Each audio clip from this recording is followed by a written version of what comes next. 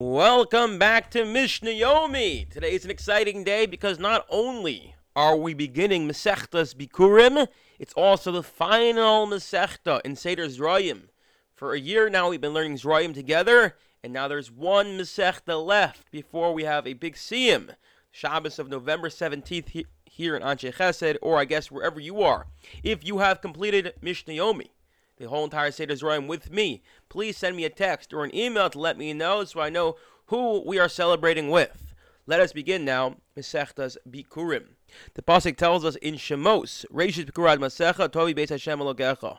The first fruits of your land you must bring to the Beis Hamikdash. And we saw elsewhere that the Torah calls it Truma, so they have some sort of din, some sort of status of Truma.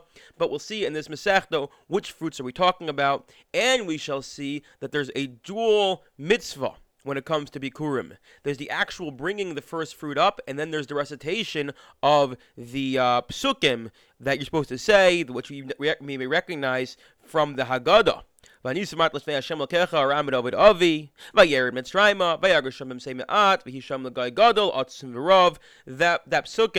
we say it in the Haggadah, is what's actually said at the Bikkurim. And as we shall see, it's two separate independent mitzvahs, although they're very related, because you can only say it when you bring it. But we will also see that there are some people who bring Bikkurim, although they are not able to actually say these psukim. So let us begin with Perek Aleph, Mishna Aleph. And it's interesting, we start already with the people who are not allowed to bring Bikkurim. Yesh mevi'in Bikkurim v'korim. There are some who bring Bikkurim, and they read. Mevi'in v'lo korin. There are others who bring Bikkurim, but they're not able to read, i.e., not able to recite these psukim. V'yesh she'enan mevi'in, and those who don't even bring Bikkurim, meaning there are people who have fields in Eretz Yisrael, and they have first fruits in Eretz Yisrael, but they don't have to go down to the field, or they're not able to go down to the field and bring up their first fruits to the Beis Hamikdash. Who are these people? Elu she'enan mevi'in. Here are the following people who do not bring Bikkurim, even though they have first fruits, and the Mishnah Beis will explain exactly why.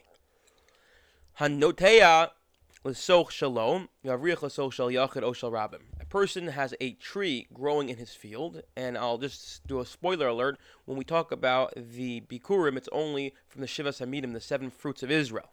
So a person has a tree in his field, and he's mavriach it into his friend's field. What's mavriach? So that's a concept we are now familiar with, as we've learned through Zroyim. It's an agricultural technique, it's a farming technique where you take one of the branches of the vine or the tree, you bend it into the ground, and you run it underground until it comes up elsewhere.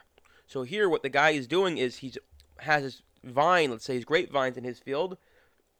He's taking one of those vines, running it under the ground, and it's coming up in his friend's field.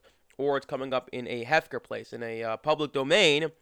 So in that case, in that situation, he does not bring it. Why does he not bring it? Because, here's a spoiler alert, as we shall see in Mishnah Beis, the pasuk tells us, you bring Reishis Bikuri ad Masecha. You bring the first fruits from your land. In this scenario, you have a branch growing not in your land, but it's growing in your friend's land or the land of Rabbim. And even though elsewhere we've noted that we go after the Iker, where the actual Iker roots are, the original roots are. However, here we're looking at where is this plant getting nourishment from, and since it's getting nourishment both from your land and from the land of the Rabbim, the public property, or your fellow man's land, your neighbor's land, so it's enough to say it's not ad masecha, it's not growing from your land, and only your land, and therefore the person does not even bring these Bikkurim.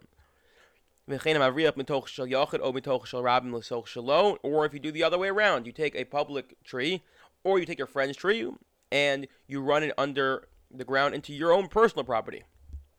So those were cases where you don't bring. And here's the case with a machlokas. What if you grow it in your property? You have the ikar vine in your property, you have the main vine in your property, and then it extends under the ground and it comes up in your property. So do you bring? Well, here's this. You would think, of course you bring, but here's the situation.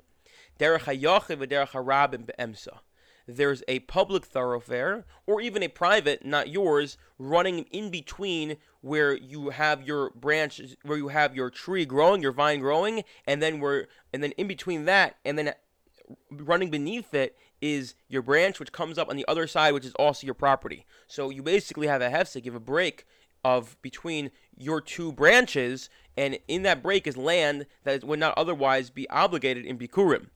Harizeh Eino Mevi. So the Tanakh is of the opinion. The first opinion is you don't even bring it. Rabbi Yehuda Omer Kazeh Mevi. In this scenario, you do bring, because Rabbi Yehuda is going to say, because you have permission to run it there, which seems to imply only if you have permission to run it there.